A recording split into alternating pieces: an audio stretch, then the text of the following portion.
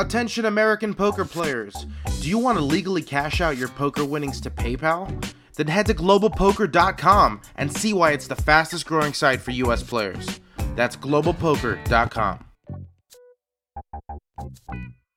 Poker Stories is an audio series that features casual interviews with some of the game's best players and personalities. Each episode highlights a well-known figure in the poker world and dives deep into their favorite tales both on and off the felt.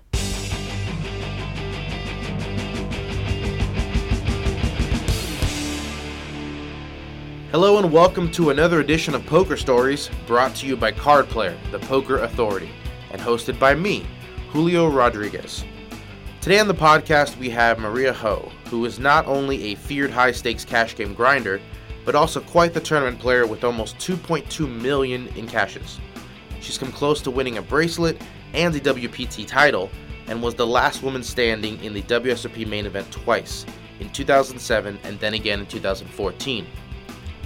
Maria is known for her work in front of the camera as well, having competed in both The Amazing Race and American Idol. And also she did work as a commentator and sideline reporter for the Heartland Poker Tour and the Super High Roller Bowl. Maria is also a representative of the WinStar World Casino and an ambassador for Poker Central, and most recently she signed on with Amazon to host the Mobile Masters Invitational. And that is a brand new esports tournament series which is going to air on CBS Sports and Twitch. So here it is, my conversation with Maria Ho. Maria, how you doing? Good. How about you? I'm doing good. We're here at the halfway point of the series. I'm wondering how you're feeling, energy-wise, mentally. I know you had to start off the series with a very engaging role for the Super High Roller Bowl. Mm-hmm. Yeah, as if 7 weeks in Vegas isn't long enough, I had to be out here a whole week before I normally get here to play in order to do some presenting for the Super High Roller Bowl. And that was, pretty intense, pretty stressful. You crushed it, by the way. Thank you. I appreciate it. When stuff is live and then you have stream trolls and you're trying to get people after they bubble a tournament for 700K, there's a lot of pressure in those situations. Yeah, and it's a lot harder, I think, to do the sideline reporter, talk to the players kind of thing, than it is to just commentate on the action, where it's that says itself, the action is what you're talking about. But when you're out there on the field, I'm sure every once in a while it's what do I do? What do I ask him? How do I not offend him in this very delicate time? Yeah, but I think that is where me being a poker player first really comes in handy, because I know how I feel in those moments, and so I felt like there was a way for me to get what I wanted to get out of them, but making sure that I was sensitive to maybe how they were feeling in the moment. What do you think was your favorite interview? My favorite interview. I have to say Kevin Hart. How can I not? It's so hard to maintain any kind of professionalism when you're interviewing him, because you want to laugh at everything he says, but you also know you have to keep the interview moving. Yeah. But literally, you don't even have to do anything. You could just stand there and Kevin could just go and he could just fill up the time and he will just take it off of your hands if you want him to. That guy was on the entire tournament. Yeah. Playing poker and performing for the cameras at the same time. It is crazy, to see him be able to, maintain that level of energy for the entire tournament. It was crazy. Yeah, I would just be after the first hour, all my material's gone. Exactly. What else can I... And nobody would have blamed him if he, took a 5-minute break, but he didn't, You can focus on the cards, Kevin. It's okay. Yeah. Let's go back to the beginning. What do you remember from Taipei, Taiwan? Oh, so I moved to the States when I was 4.5. So I don't have many distinct memories, but I have gone back pretty much every year to visit because I have family that still live there. And so every time I go, something will jog my memory of, growing up there a little bit, and just the food, the smells, the culture, that'll all come back to me really easily. But most of my upbringing has been in the States, but I love going back to Taiwan. I love seeing how much it's changed throughout the years, and I'm obviously very proud of both of the cultures that I've grown up with. What was the initial reason, the catalyst for your parents to make the move to the States? I really it comes down to, as cliche as it is, the American dream. This was in like the late 70s, early 80s. And so, at that time, I feel like immigration policies was fairly open for us. And my dad looked to America as this place to make a better life for his family. Mm-hmm. And my dad's a risk taker, which I think is kind of where I get it from. And, it's a lot to uproot your whole family, and he didn't speak the language coming here. But, they're really just he's a self-made man in the States now. And so I'm like very proud of my family for what they've done for us. You said in the documentary, you kind of described him. Well, I watched the documentary, by the way, the Procreography one. You said that he was kind of like a jack of all trades. I'm wondering if that's what you take after, as far as, because you seem to have your feet in a bunch of fire. So. Yeah, I do think I get a lot of my personality from my dad. I just remember that he was always good at everything he tried, and the most important part was he was never afraid to try something new. And so I've really embraced that with all of the different things that I'm involved in now.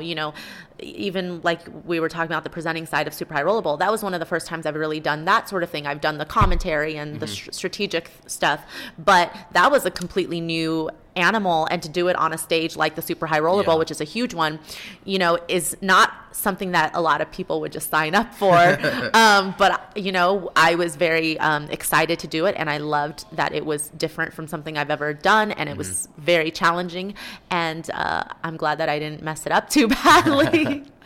So you moved to LA? Is that kind of where you settled?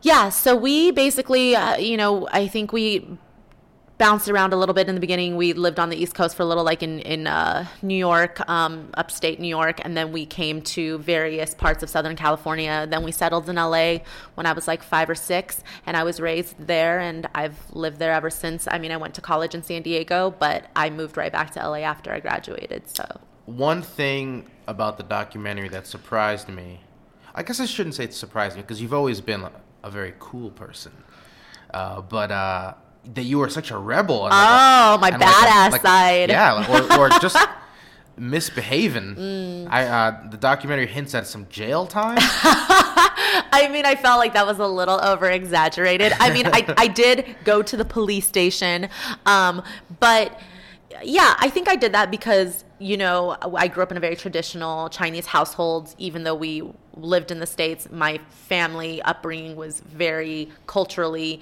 Asian in a lot of sense of there's this huge emphasis on schoolwork and and following a very straight and narrow path, and don't waste this opportunity, Maria. Exactly. And so I think it's, natural for somebody with my personality to rebel against that anyways, because as you can see, based on my career path, I'm just not a conventional person.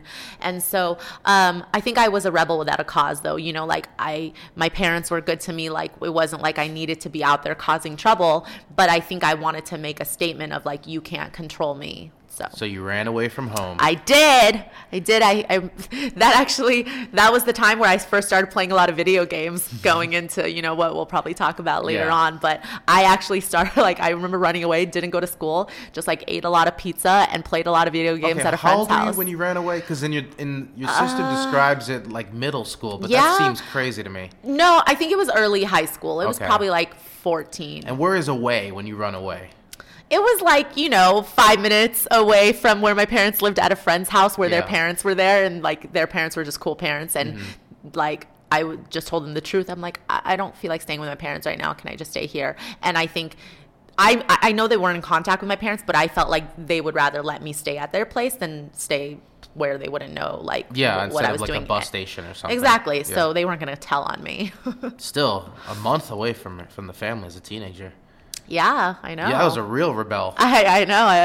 I was happy to go home. And they responded by shipping you off to an all-girls Catholic school. Right? I raised. That's what they did. I went my to parents a Catholic raised. high school. Oh, yeah. But it was a co-ed high school. I feel like I remember us talking about that before. So I don't even know what it's like to go to a all-girls school. That must have been crazy. Especially transitioning from going to a public school my entire life, co-ed, public, huge as well. All of the schools I've been to had upwards of 1,000 people, and this thousands of people. And this school there was 100 people in my grade, and it was all women, and all of our teachers were like nuns, basically.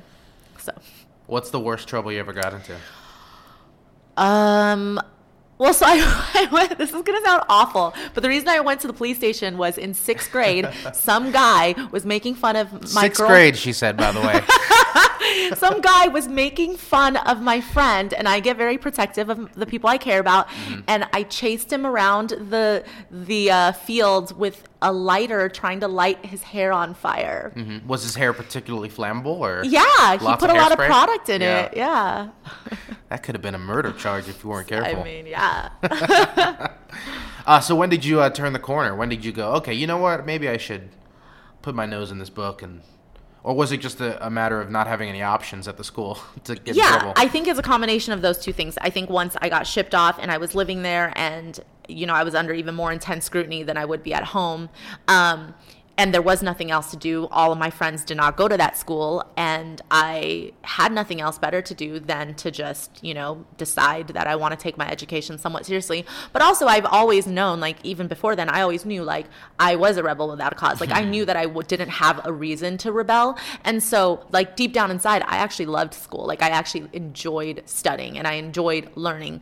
And I just wanted to pretend like I didn't. So it was just kind of me coming back to who I really was deep down inside, but I was kind of trying to suppress that. Phase. Yeah, I was just trying to suppress that because I didn't want to do everything that my parents wanted me to do. So who's been on TV more, you or your sister Judy? Because I had no idea that she was such a big deal.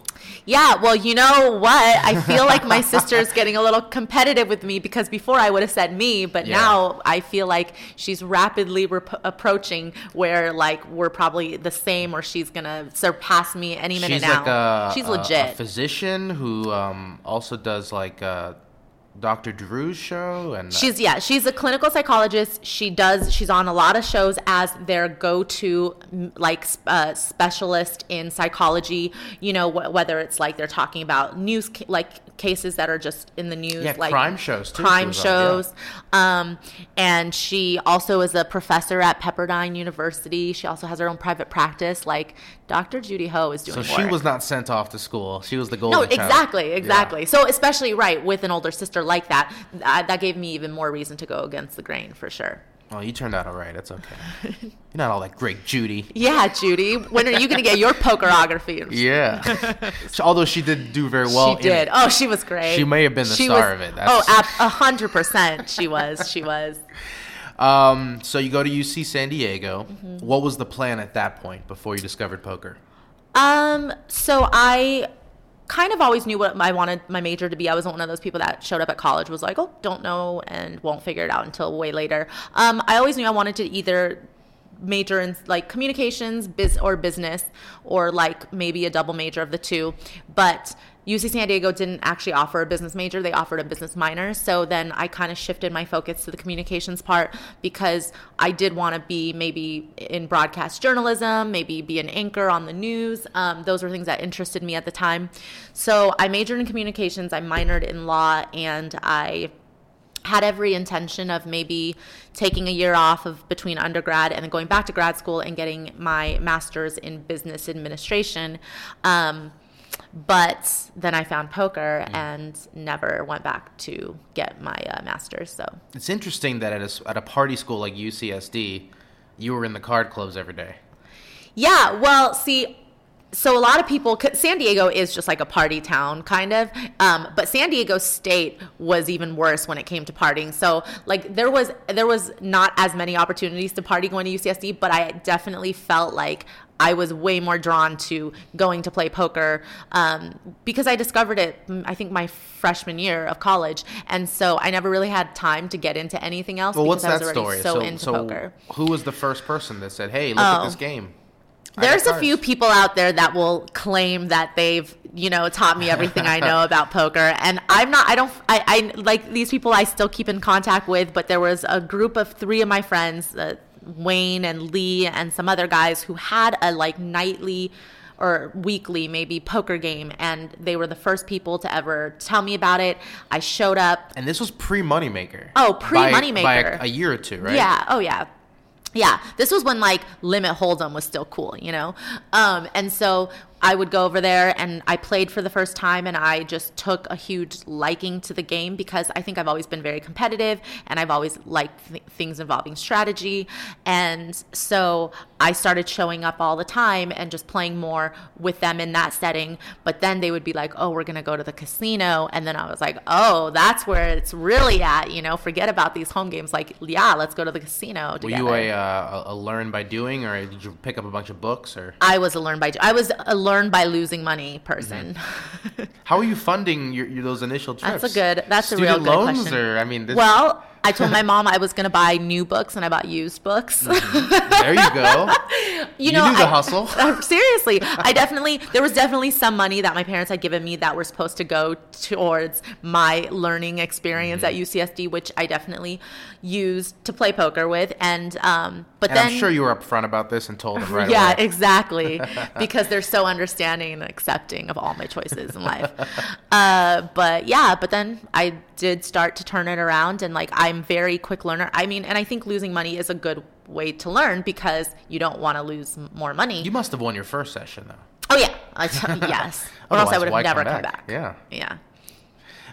So what were the games like at the time? What were you doing? Grinding up limit games, 3-6? I was playing 4-8 limit hold'em on a regular basis. I would go to the casino 3 or 4 times a week. I would stay there for insanely long sessions, 8-hour sessions, and then drive home in the middle of the night, maybe get 2 hours of sleep, and most of the time make it to class, but sometimes not. And I was just doing that. And then obviously, you can't make a living at those limits by any means, but just the idea of winning money at those limits was exciting enough for me to just kind of keep going. And then obviously, the more sessions I won, I started moving up to, 6-12, 8-16. And then kind of by the time that I was making enough money from poker to really, for it to almost be like a job that I had during college, I was probably playing 10-20 limit hold'em, 20-40 sometimes if the game was really good. Yeah. Well, there are people who make a living at those games now. Yep. So you must have graduated college and went, okay, maybe grad school can take a back seat for a little while. Yeah, and I always was okay, well, I'll just take a few years off. Instead of my 1 year break, I was going to take 2 or 3 years break and play poker and come back, because I could have never anticipated or guessed that poker would take off the way it did, not just for me, but with the moneymaker effect and the way that the game got so popular after I was already involved in it. So. And is that when you finally came clean to the parents about what you were doing? Nope. No. At that point I was just hey, so I'm going to take a year off school. They're like, what are you going to do? And I'm like, oh, just travel a bit, hang out with some friends. They're like, okay, where are you going to get the money to do this? I was like, oh, well, I got a job in college, but didn't tell them that the job was poker. Yeah. And I was like, I got a job for the last year of college, and I saved up some money, so that's what I'm going to do. So they had no idea. And then I came to the World Series. It really wasn't until the 2007 WSOP main event, where I had actually been playing poker for a good year and a half professionally, where they didn't even know I played at the main event. They didn't even know I got 38th. After I got home with the check and cashed the check, that was when I told my parents. So you said, Mom, Dad, here's $250,000. I do this game for a living. Yeah. And I'm pretty good at it. And what do you think? Yeah, that's pretty much how that conversation went down. And they said, oh, thank God you chose poker. No. They were their first, I think, I vaguely remember that my mom especially, she was like, oh, you want $250,000? Okay, you don't have to play anymore, because isn't that enough? Haven't you had your fun? Because she didn't understand that it was a career. She was like, okay, fine. It was something you had as a hobby or you were interested in, and you want some money. So you know what? You did it. wasn't a complete waste of time, but now you can move on, because that chapter of your life can now be closed and you can be happy with what you've done. And my dad was very much none of them. They were like, oh, this is not an environment for a woman. We don't feel safe with you being there. We don't like the people you're around. Because my dad actually plays a little bit recreationally, not only just table games, but a little bit of poker as well. And so he knows, he's in that environment. And of course, as a dad, you don't want that for your daughter. Yeah. Because even if you do it, do as I say, not as I do, Yeah, of course, yeah. Well, that's just a sign of good parents. if they care enough to stifle you. Yeah, right, exactly. All right, so let's just jump into the big one. So you obviously went very deep in 2007. That was kind of like, this is her. She's on the map now. Then you just started showing up all over the place. I gotta ask you. I know everyone does it, but about the Amazing Race, like, is that still the highlight of? Yes, 100%. It is the most unforgettable and once in a lifetime experience that I will never forget. I can still remember everything like it was yesterday.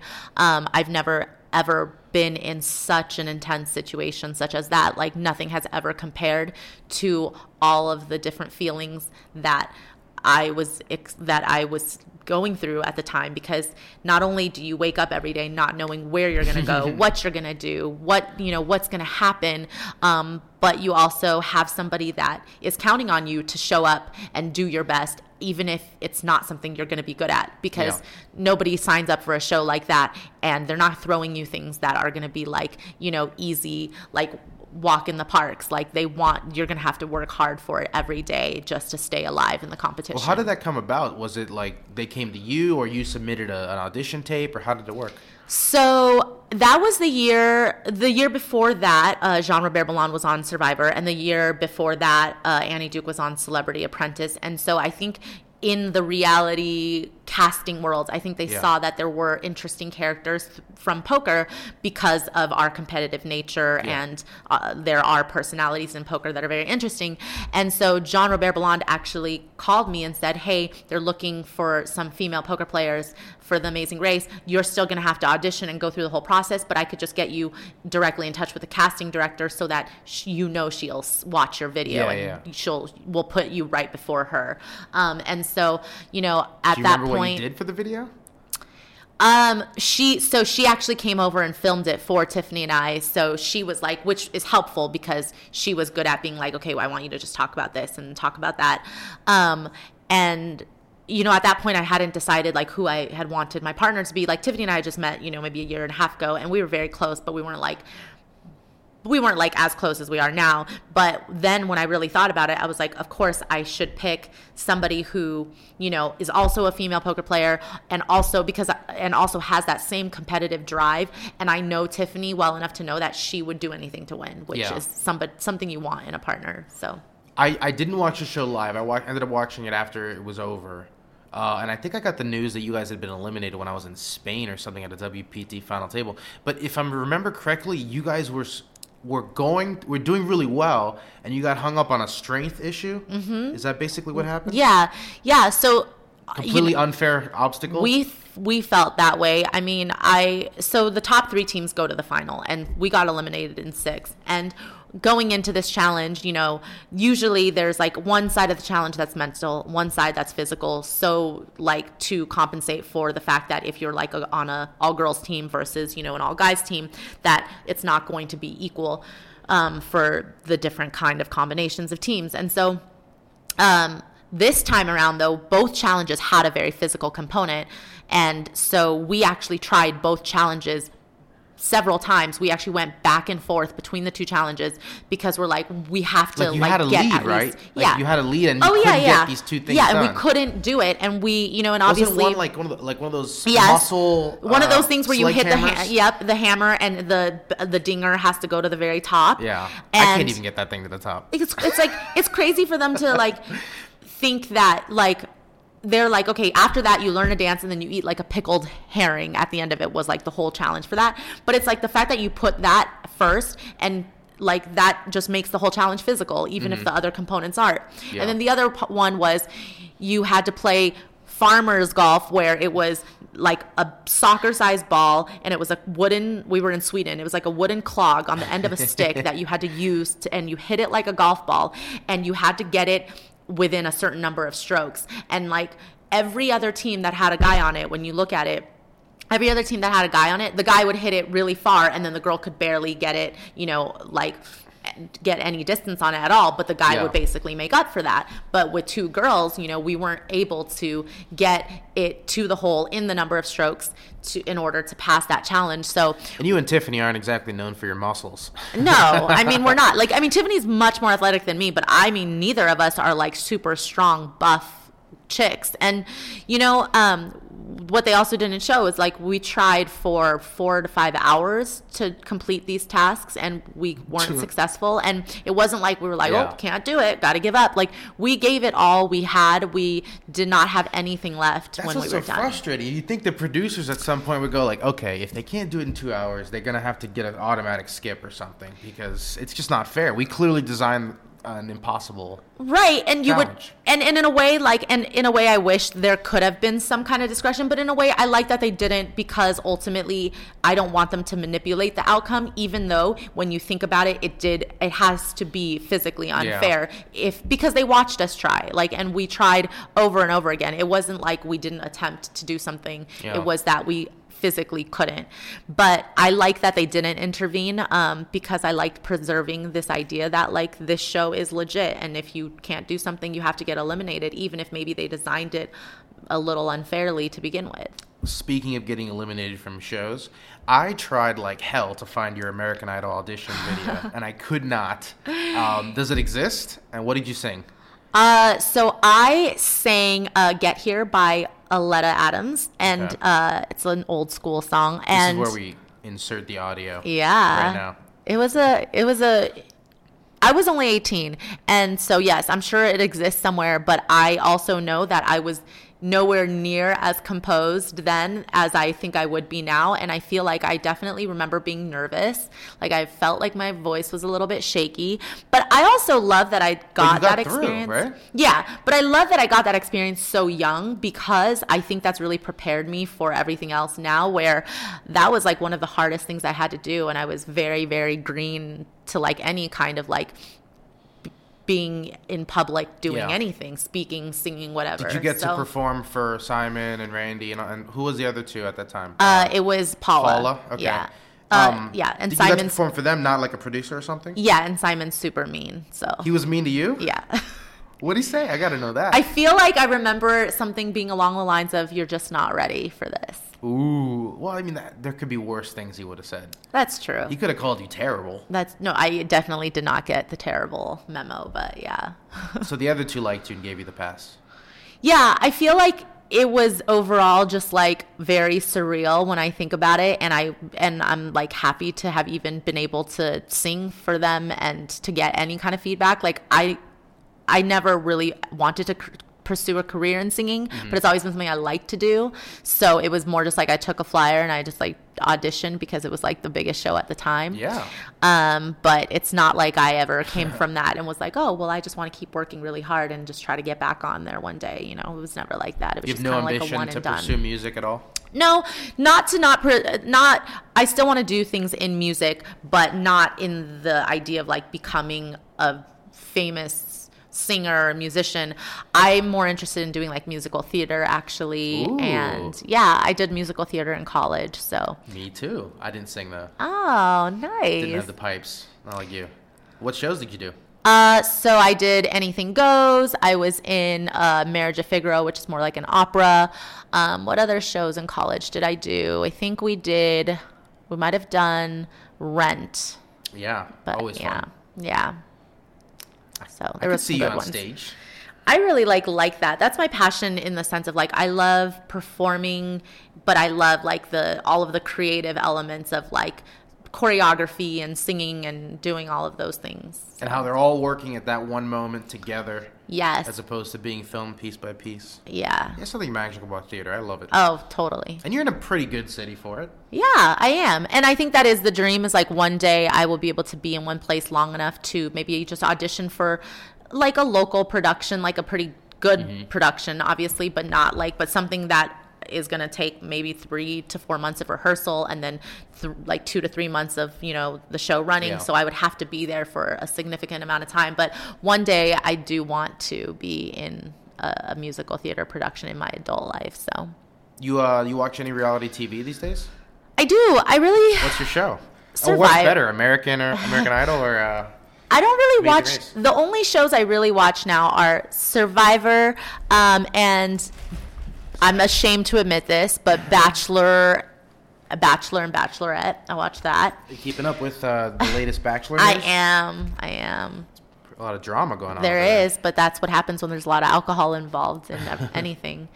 But yeah, I love Survivor. There's that. People ask me a lot too, after Amazing Race, if there's any other reality show I'd ever consider going on. And I would say that Survivor is the only one that I would ever consider doing. But I'm still too scared to do it right now, like to even try to get on that show, because the idea of it is almost too daunting. Like, I don't like admitting that, because I was just talking about how I enjoy challenging situations, but a lot of things about Survivor scare me. There's a lot of jokes about, like, oh, it's not real. They're getting, so they have doctors just off camera and, all this stuff.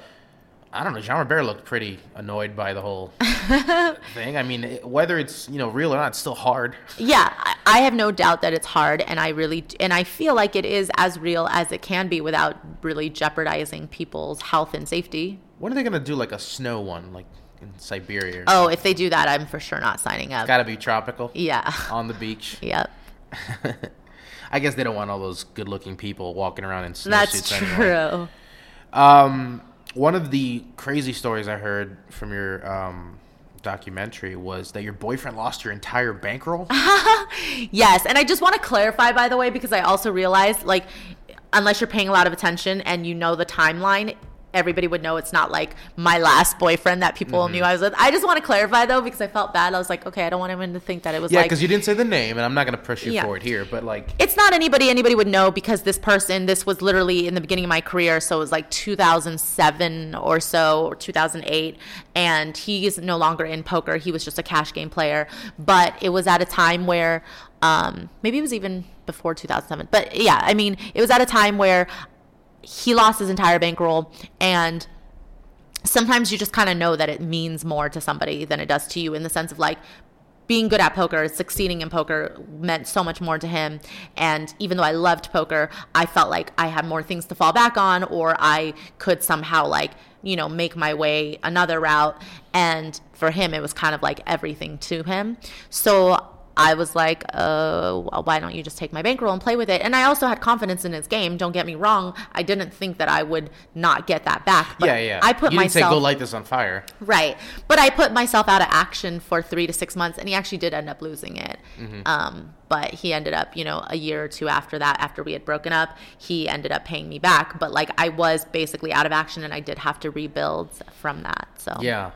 That's brutal. Nothing like losing all your ammo at a gunfight. For sure. You've been you met a lot of crazy celebrities, like big celebrities. Jeremy Piven, Aaron Paul, Tiger Woods, Mark Cuban, the list goes on and on. Who stands out to you? I think probably some of my favorites that I've, really gotten a chance to interact with. I think Mark Cuban, just because he's so smart. He's so knowledgeable about everything. Like, he's somebody that you can actually have a real conversation and feel like, sometimes when you meet celebrities, I wouldn't say that I'm ever starstruck, but then sometimes you don't know what to talk to them about, because you don't want to just, like, press them and be like, so, yeah, tell me about Breaking Bad or whatever it is. But, like, but with... so funny you mentioned that. But with Mark, I felt like I could just talk to him, not about him, but just about things that I know that he likes talking about.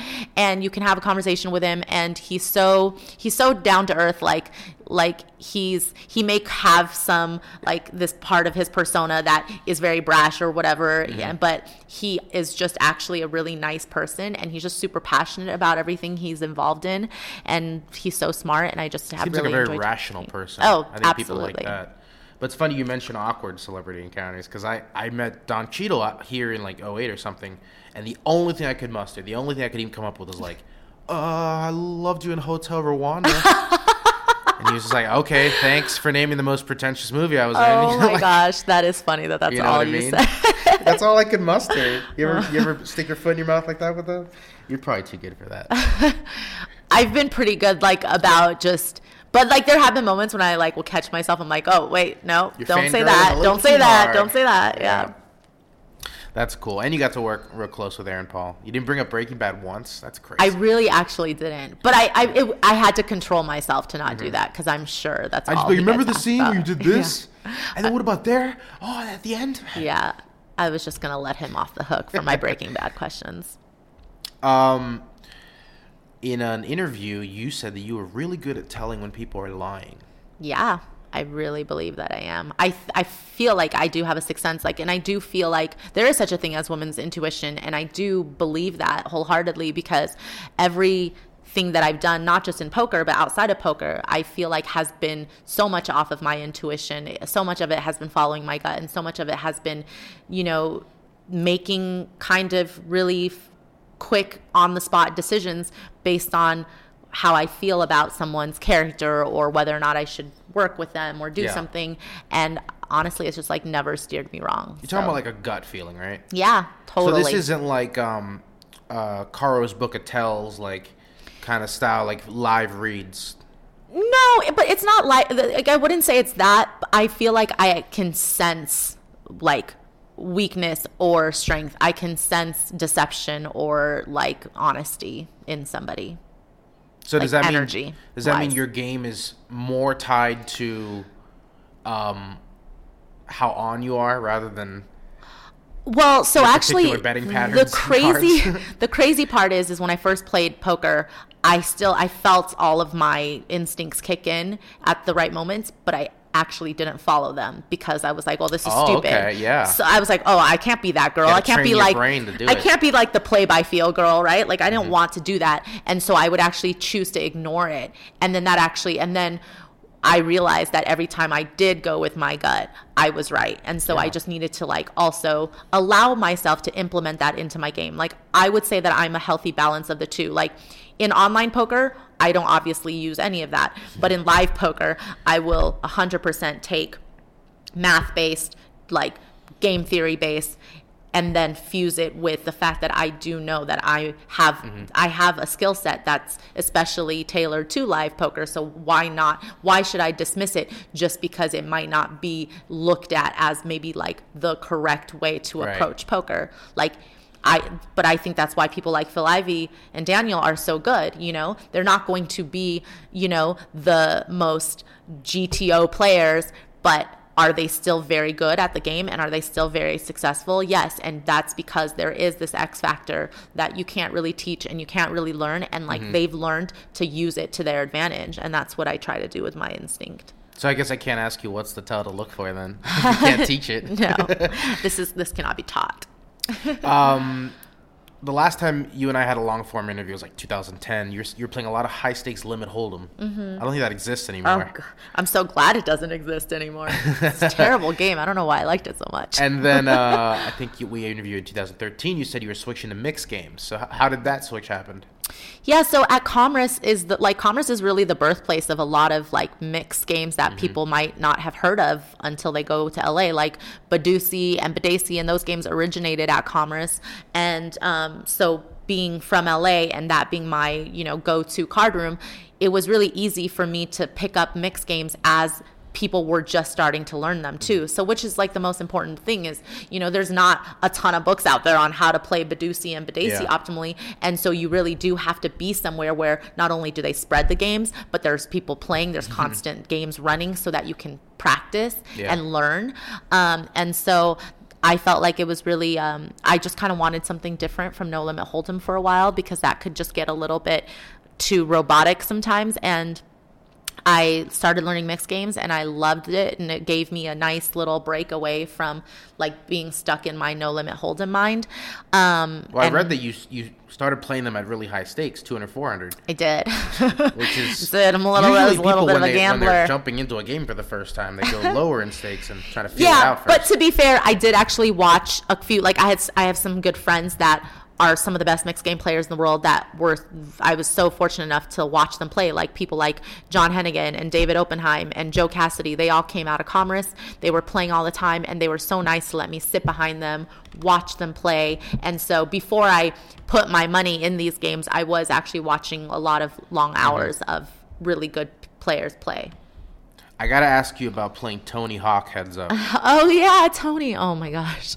Because that Heads Up match. There was a pretty hilarious hand that I think people were talking about. Yep. If you want to recall what happened there. Yeah, so we were playing in a celebrity charity shootout that was actually televised on CBS Sports, and Tony was the heads-up match that I had. He, and you know, like, I'm going to chalk it up to this. Like, Tony was awesome, but I think A, he's not that good at poker, and B, he had somewhere obvious. to be. Because none of the things he did made any sense. Yeah. But luckily I still won. But I mean, he called me with 7 high, and I happen to have 6 high. When, No, he soul read you with 7 high. Well, that's what I Let's get told it him to straight. make him feel better. I mean, there was like a 4 flush board, and he called me with 7 high, none of the pair. suit. I don't think he even had a draw. I think he No. just had 7-5 offsuit. He literally called me with 7 high on the river, and it was was crazy. right. I literally had the only hand that he beats that doesn't pair the board, because it was like a 3, there was like a 2. Like, Yeah. I just had like the actual literal nut low there. I can't even imagine what it's like to be called by 7 high and lose. I know, it was actually like a pretty insane moment, and the fact that it was like on TV was even crazier. And I was like, yep, people are going to be talking about this one. Oh, that's great. Tell me about this esports thing with Amazon. Yeah, so The Mobile Masters Invitational. Mobile Masters Invitational. So Amazon App Store, they are starting to invest in esports, because obviously esports is huge. Who isn't getting into esports in some way nowadays? But it's kind of a natural fit for somebody like Amazon, because between their app store, where you can buy a lot of these games, and playing them on a tablet, which is kind of the whole concept behind Mobile Masters, is mobile games. So there's the obvious huge games in esports like League of Legends, World of Warcraft, and all those that you're playing on your desktop or whatever. But for more casual gamers, but that like to play on a competitive level, there are actually quite a bit of games that you can play on your phone or on your tablet, like Hearthstone's one of them, which is very, very popular now. And the other 2 games that will be featured are Summoner's War and Vainglory. And so it's kind of a great fit for me, in the sense of, like I said, I've played video games all my life. I've always been interested in games involving strategy. But also, as someone who travels a lot, who spends a lot of time on the road, I don't actually have time to really get into the games that I have to sit at a desktop for and have a whole setup for and have like a video card for. Like, I need Or games. find friends online to play with you. Exactly. Like, I need games where if I'm, on a flight, I can just like open up my tablet and play something if I just want to, do something. And so Hearthstone, that's kind of how I got into Hearthstone, was because I was like looking for something to do on a long That's the game flight. you're into now? And yeah, I would say that that's the game that I'm most into now. And there's obviously a lot of crossover between Hearthstone players and poker players. And the reason, I think, is obviously because it's a card game, but it's because it's quick. Yeah. The matches take 20 to 30 minutes. And I think especially with poker players, and their attention span probably outside of poker, you want to be competitive, you want to play something that's interesting to you, but you don't have like hours and hours to do it. So you're 34. Yep. Sorry to reveal the age. I know it's not polite. it's okay, I'm Asian, so it doesn't matter. I still right. look young. That's right. 34, so you were 82? 83. 83. So you're an original Nintendo kid then, huh? Yes. Oh my God, I'm so glad that you brought that up, because like, props to my dad for bringing home the original. Jack of all trades dad. Yeah, he went to Japan on a business trip when my sister and I were like really young. I was probably like 7 or 8, and he came back with one of those original, they were called Famicoms, like family computers, but they were the Japanese, before Nintendo came out. It was the early adopters. console before they came up with Nintendo. And yeah, my dad brought that home from a business trip, and literally my sister and I would just sit there for like 8 to 10 hours playing games after he brought that home for years. We still have it. What was your favorite back then? Ooh, back then, What did you put the most hours into? We played a lot of like Super Mario Brothers, ton of hours into that. And then when we ended up getting Nintendo, I played a lot of Paperboy. That was such a fun game. Paperboy. Yeah. But then like, when I got like middle school, high school age, I was playing a lot of Street Fighter, Mortal Kombat, like those kind of games. So We got some fun rapid fire questions for you, if you don't mind. yeah, shoot. Tell us about your big Sorry, first big live tournament experience. Do you remember where it was? What was the buy-in? How you were feeling? Nerves? That kind of stuff.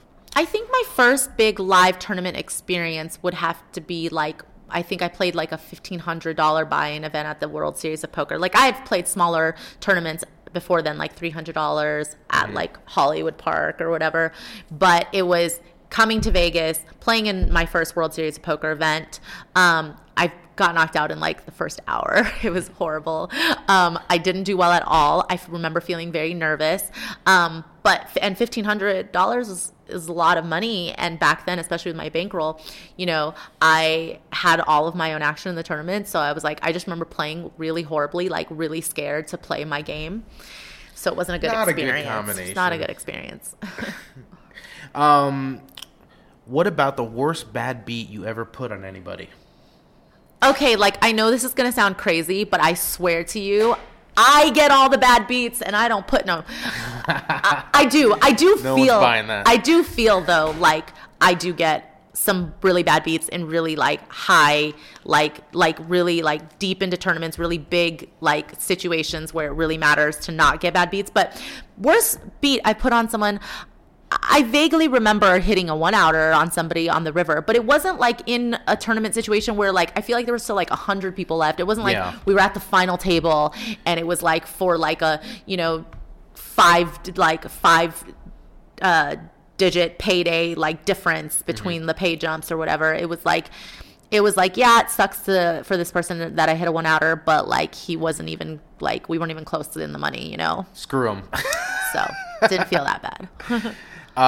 Biggest pot you ever won or lost? Your choice, whether you want to go for the glory or the bad story. I would say that the biggest pot I've ever lost was probably like I was playing a cash game with, I remember Johnny Chan was in this game. Mm-hmm. We were playing mixed games, 400, 800 limit. Shorthanded, like 3 or 4 of us.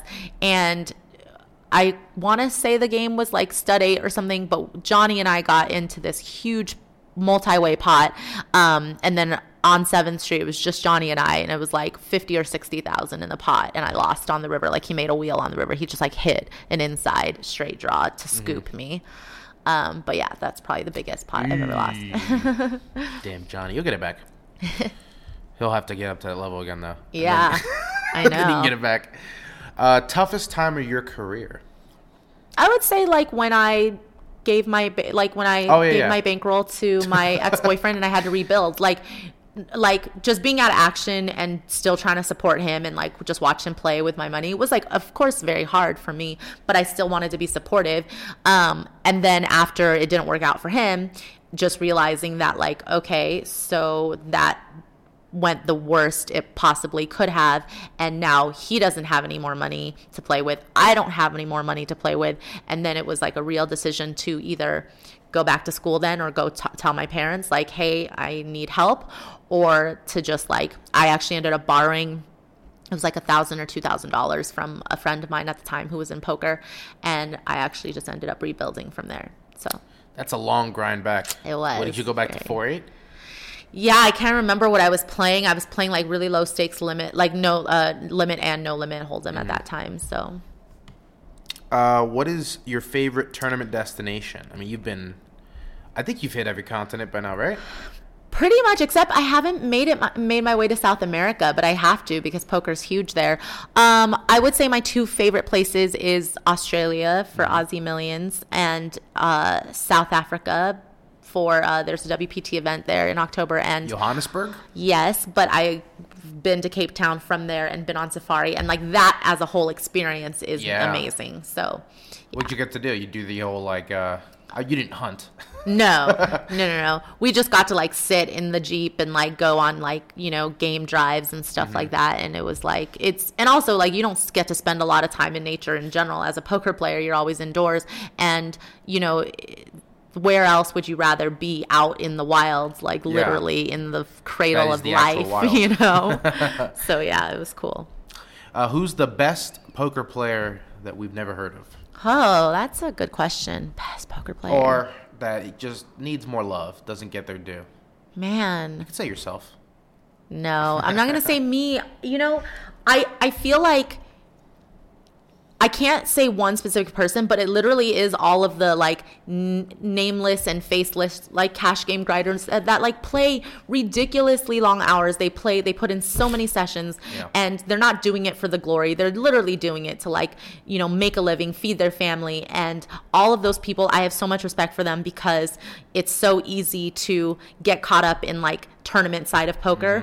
But if at the end of the day, what you really are trying to do is make a living from playing poker, cash games is a way better avenue to do that in, but none of these people get any recognition. And they're really amazing poker players. Go to Bellagio on a Wednesday at 2 and you'll see like 30 people playing 40-80 who are like with 5 kids each. They're exactly. Just grinding out their hourly. Props to them. Speaking of tournaments and how they get all the love, you have come very close to the World Series. You made a WPT final table. Do you feel like that's still like the next thing, like the next bucket list thing is to take down a big title? Yeah, I do want to win a big title. I mean, I think before I would have just said World Series of Poker bracelet, but now it's about any major title because in some events actually outside of the series, they're actually tougher field-wise than some events in the series. So I think I'm trying to put less pressure and less emphasis on necessarily a bracelet and more of just a big field, a very elite field with a big buy-in. If I can take down one of those, I'd be really happy. What's the worst job you had before poker? I sold women's shoes. Like at a fancy shoe store? Or it wasn't like Nine West. It was like, you know, middle of the road. Well, I bet, did you have to like put them on people's feet, like Cinderella style? Like if you want to make the sale, that's what you have to do. And I did. And that's what I'm saying. Like that was probably the worst part of People it for don't sure. even bring their socks with them? Yeah, there were some tough moments there. Oh, how long did that last? Like 6 months. Now this is the tough follow-up. What would you be doing if you weren't playing poker? Because you got options.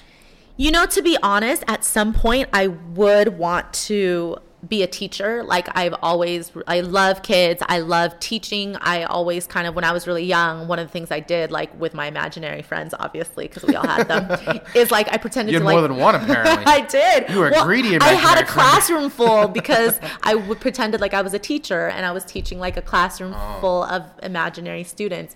And my parents actually have a teaching background. Like they were both. My mom was a teacher. My dad was a tutor. And so I've kind of really I enjoy that. And so I think I could at some point like retire and just be like a substitute teacher and be like a super cool substitute teacher. That would be fun. Oh, we got Maria today. This is going to be awesome. She's going to put on a video. Yep, I'm going to like fall asleep. That was what my substitutes did. It was video day whenever they were in town. Yeah, I remember those. Was there a poker pro that you admired coming up, and did you ever get to play a pot with him or her? Yeah, I mean, I feel like this is like super cliche, but Daniel was already really big when I was getting into poker. And I had to say it was Daniel just because, not only because he has one of the biggest personalities in poker and he's the most well-known, but because I felt very drawn to how engaging he is with every person and how much fun he made poker look. You know, watching poker on ESPN, obviously. Yeah. There were a lot of people where it's like, I don't want to play poker with them. I don't want to talk to these people. But Daniel was one of those people that I was like, I would love to play poker with him. I would love to sit down and talk to him. And then you discovered the true Daniel. Right. And then I discovered the Daniel you'll see on TV is nothing like the real Daniel. No, but it's funny because I did get to like play with Daniel fairly early on in my career. And, you know, a lot of people know that Daniel and I have become very good friends. But it's funny because he'll tell everybody this story where he said in the beginning, he thought I didn't like him. Like he thought I hated him. And I think he probably just thought that because maybe I was like super nervous to like be in front of him. And like I just like had some resting bitch face apparently. But he like thought for the longest time that I hated him and he like didn't talk to me because I of don't that. think you could have resting bitch face. I think your natural face is a smile pretty much 24/7. I know. Maybe it was like a nervous face, but that he misread. But if you believe the internet, then you and Daniel dated for like 4 years. I know. It's so cute. Nope. Daniel and I have never dated. We're just very good friends and I love Daniel. All right. So headphones. Do you wear them at the table? Sometimes. I feel like during the World Series of Poker, especially in some of the smaller buy-in events, I enjoy talking to people and you know, I'm no Daniel Negreanu, but I like to do my part in terms of being an ambassador for poker. And I do feel like, especially, since the inception of Colossus event, talking to like just finding out that like there's usually one person at every table that hasn't played live poker before, that makes me as a professional poker player want to be inviting and want to be talkative, because I want them to feel comfortable in this environment. I want them to feel like this is their like bar league game or their home game, because this is I remember the first time I played in a live casino environment, it was very intimidating for me, and I was a woman on top of it. And so for these people, I'm sure they're nervous and they're intimidated, and so I want to make them feel comfortable. But obviously in some of the higher buy-in events, like, where we all know each other, I'll put my headphones on because it's kind of easier to focus for me sometimes and to be able to just concentrate on my game. But I enjoy meeting a lot of different people, so I don't mind talking. When your headphones are on, let's say you got that annoying person next to you, or just a table full of familiar faces. Yeah. What are you listening to? Is it all Maria Ho originals? I love hip hop a lot. Like Give growing me some up. Names. Okay. I like old school hip hop. So, I'm really into like Tupac, because I guess I'm West Coast, and that like new movie looks terrible though. I haven't like seen any trailers, but I know that there is a movie coming out. Exactly like Tupac. Oh really? He looks so much like Tupac. He's got the voice down, but the reviews are really bad so far, like 20% or something. That makes me a little sad. Yeah, I can't believe they would mess up that story. Especially when they did such a good job with the Dre and the Ice Cube story. Oh yeah. Oh, that was Compton. an amazing movie. So I listened to that, but then I listened to a bit of like, I really enjoy like acoustic type music. Like I love like singer-songwriter stuff, like Ed Sheeran's one of my favorites. And then sometimes what's that one? The bot. Put your body on my body.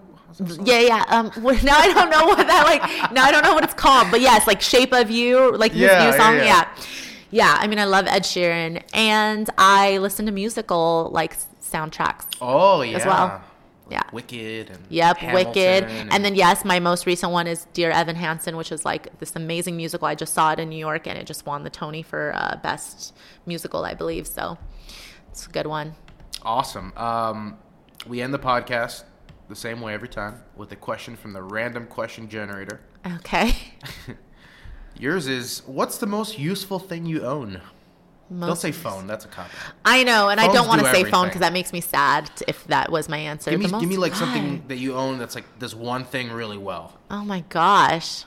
And I could also change the question if you hate it. I don't hate the question. I'm just sad that I don't have an answer, like a go-to, like, because after phone, really, what else is there? I mean, if I asked Ryan D'Angelo, he'd say his juicer. You know what I mean? Oh, if I asked Vanessa Self, she'd say her turntable. Oh, okay. Then my yoga mat, then. Your yoga mat? Yeah. You're a yogi? I am. I've been practicing yoga for the last 2 years, and I can honestly say that I feel so much better physically, obviously, but mentally, there's like very meditative qualities. If I even spend 5 minutes on my yoga mat a day, that is probably the best thing I can do for myself. Hot yoga, cold yoga, medium yoga. I like hot yoga. And I do I'll switch between like really challenging, like hard and like very like hot temperature yoga, and like the relaxing, like the more like the yin yoga, the stuff that's a little bit slower, the stuff that's just really you stretching, like holding poses for long periods of time type stuff. Restorative. And you're very good at it. You've done this entire interview on doing a handstand. Listen, you don't practice yoga every day for 2 years without doing a handstand for 40 minutes. So this yoga mat you have is like top of the line. Set you back $500. It's top of the line. It's like a Manduka. It's very, very plush, and but yeah, I do think that is the most useful thing that I own. It's my go-to. I love it.